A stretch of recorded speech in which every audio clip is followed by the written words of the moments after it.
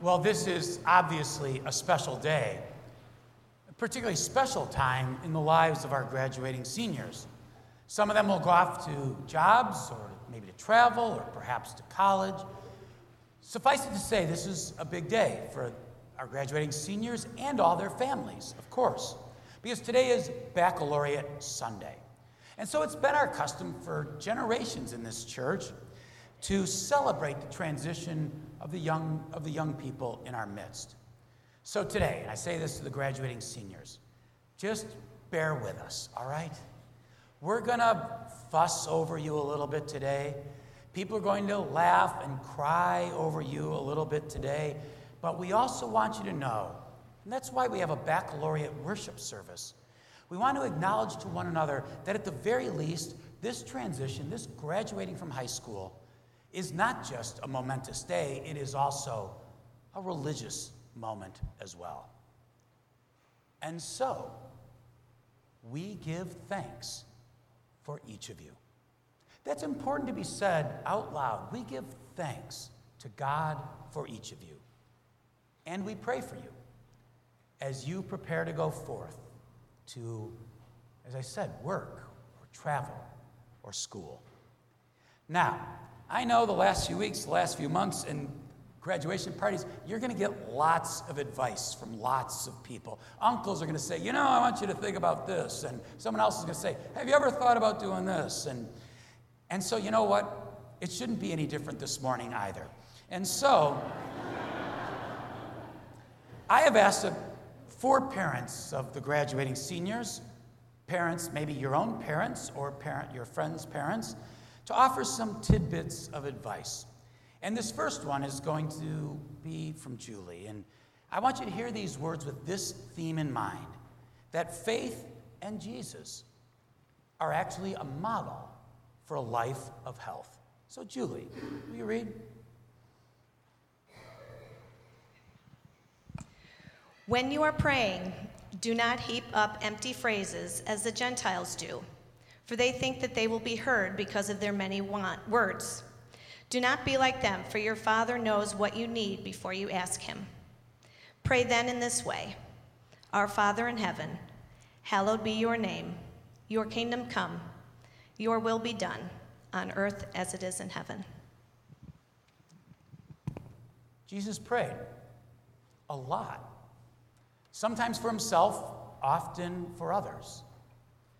But I want you to also know that prayer, from a very practical standpoint, is one of the very healthiest practices you can engage in. Study after study has shown that persons who pray are less anxious, they're more likely to recover from an illness quickly, and this one may be the most significant of all. Persons who pray often are more in tune with other people's needs.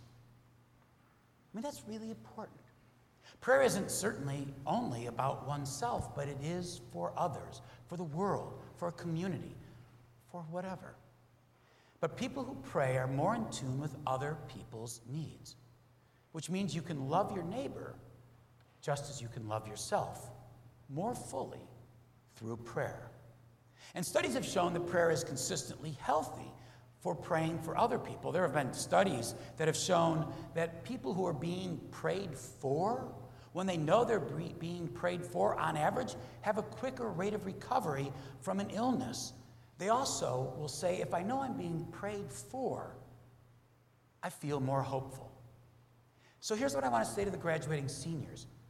Your prayers for yourself, but also for others, matter. And there are few things more powerfully spoken in this life when said with authenticity. I have you in my prayers. That's a remarkable thing to share with someone. I have you in my prayers. You know, graduating seniors, your parents, this congregation, your parents' friends have you in their prayers. And I hope you hear that all the time in your life. But I also hope you share it with others. I have you in my prayers. And then remember this about prayer. Even if it's fleeting, just for a moment where you say the name of a friend who's struggling, that's all you say. Even if your prayer is as brief as that, prayer is the time that you think, about the God who thinks about you all the time. So prayer is very healthy. Now, we have a second piece of advice, and it's from the first chapter of the Gospel of Mark. And Jim Dickett, you always have good ideas. Would you share your words with our seniors? But Jesus said, we must go on to the other villages around here.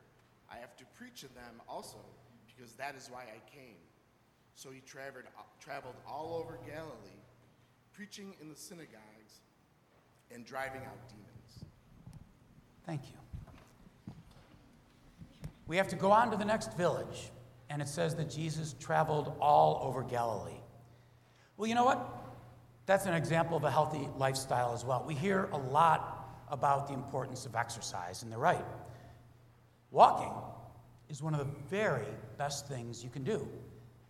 And Jesus walked everywhere, all the time. I mean, he never rides horses. It never says in Scripture he hopped on a horse. It never says that he sat in the back of a cart pulled by a horse. It does say in one day, we now call it Palm Sunday, he rode a donkey, but other than that, he walked everywhere. But maybe going from point A to point B in such an intentional way is one of the manners in which Jesus truly engaged the world. I mean, he could see individuals' faces. You can't imagine that when Jesus walked from village to village that he walked past people ignoring them. I mean, it's a model for how to engage the diversity of life. Jesus walked with the leaders of a community, and he walked with lepers as well. He walked with the despised tax collectors, and he walked with the esteemed town and village people. So I want you to consider Jesus' model of taking his time and intentionally going from place A to B. And I want you to hold on to that. I want you to consider when you're able. I know it's a busy time of life. It's a busy time of life always. So I want you to think about taking your time, about getting from one village to the next, from one place to another. Because if you take your time, and if you walk sometimes, you'll have a chance to see the faces in the crowd. And you'll see the rich and the poor. You'll see those who are laughing with joy, and you'll see those who have tears running down their cheeks. But each and every one of them is a child of God, an esteemed leader, or a leper. But the only way you'll see their faces is if you give yourself permission to go slowly. So when you are able, remember that Jesus walked everywhere so as to encounter the world. I hope you will find time to do that as well. Carlene, will you share a couple of words with our graduating seniors? Jesus saw the crowd and went up the hill. Where he sat down, his disciples gathered around him, and he began to teach them, "Happy are those who mourn. God will comfort them." Really? I mean, you might be thinking, that's the verse Kirch chose for today? It's from the Beatitudes, which all begin blessed. The modern day interpretation, they would say, is they probably wouldn't say blessed, but Jesus might even say, as strange as it sounds, how fortunate are. And the one that Carlene just read said, how fortunate are those who mourn. I mean, really? I have to tell you, for centuries, that has been one of the most difficult verses in the Bible. I mean, how can anyone who is grieving be blessed? Well, let me remind you of something I said to you for those who were in confirmation class about 3 years ago. And I told you that, if this church could, or if your parents could have, if they could vaccinate you against sadness or disappointment, or give you an inoculation against sorrow, people would do that. But it doesn't exist, and it never will. There is no vaccine that can protect you against setbacks or sadness. Jesus knew profound sadness. In fact, the shortest verse in the Bible is this: Jesus wept, which means he faced his emotions honestly, with vulnerability. And so I want you to know that by acknowledging that you will encounter sadness in life is not meant to be a downer on this celebration day. It's simply to acknowledge that as you enter into life, that you're going to, well, encounter life. And there will be days when you will laugh with joy, and there will be days that your cheeks are stained with tears.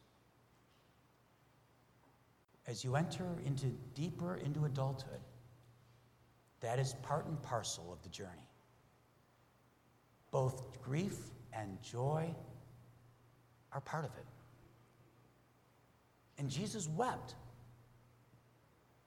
And the important part of that verse is this, is that the reality is that Jesus' faith in his God the Father did not keep him from knowing sorrow or sadness, but rather his faith in God, he discovered, would sustain him through difficult times. Blessed are those who mourn. The second part of it was, for they shall know God.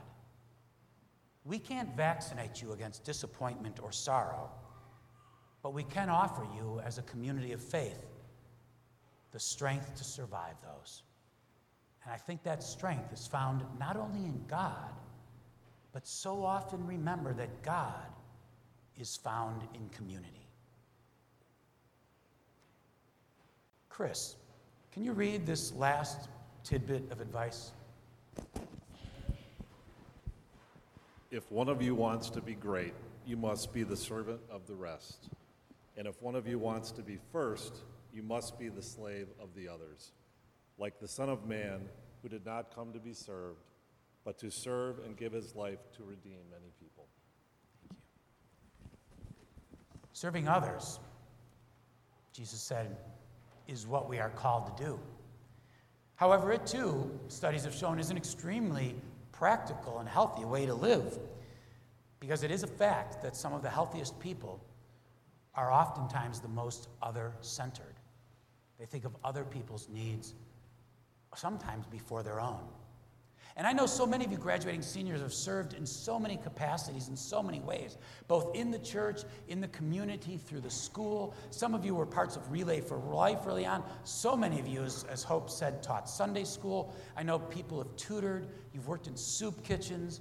Some of you have built homes or repaired homes in underserved communities. What all of those are, whether you did those through the church or you did those just on your own through a group in school, each and every one of those experiences is simply faith with your sleeves rolled up.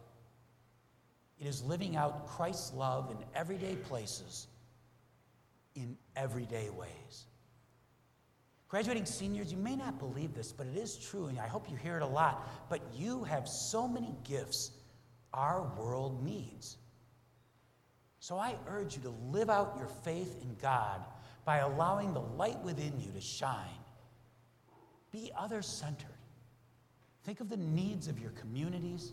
Think of the needs of your neighbors, both the ones that you know by name and the ones who are far across the globe. But here's a caution. And beware. Our culture is going to constantly whisper in your ears, think of yourself first. Think of your own needs first. And don't get me wrong, self-care is a really important thing. Take good care of yourself, indeed. But remember that if you really wish to love yourself, you'll also need to love your neighbor. So remember the life and model of Jesus. A model, of course, for a life of faith, but also for a very healthy life as well. For Jesus prayed, which is always humbling. He walked everywhere so as to encounter the everyday world. And remember that Jesus experienced disappointments and sadness. And the fact that he did, that is not proof of God's absence, but but rather Jesus came to know God even more intimately through sadness. And last, Jesus reminds each and every one of us to serve our neighbors. For each and every one of those is a hallmark of our faith, prayer, service, to remember that God is with you even in times of sorrow. And not only will all of those help you live longer, even more important than that is that it will help you live with more meaning in each and every day of your life. So graduating seniors, this day we're going to fuss over you a little bit. We're going to laugh and we're going to cry over you. And we're going to make a big deal about you. And we are going to remember that this is a religious day as well. And so we are going to say thank you to God for each and every one of you. And may you never be ashamed to confess your faith wherever you are, whatever your circumstance. Amen. And traveling mercies.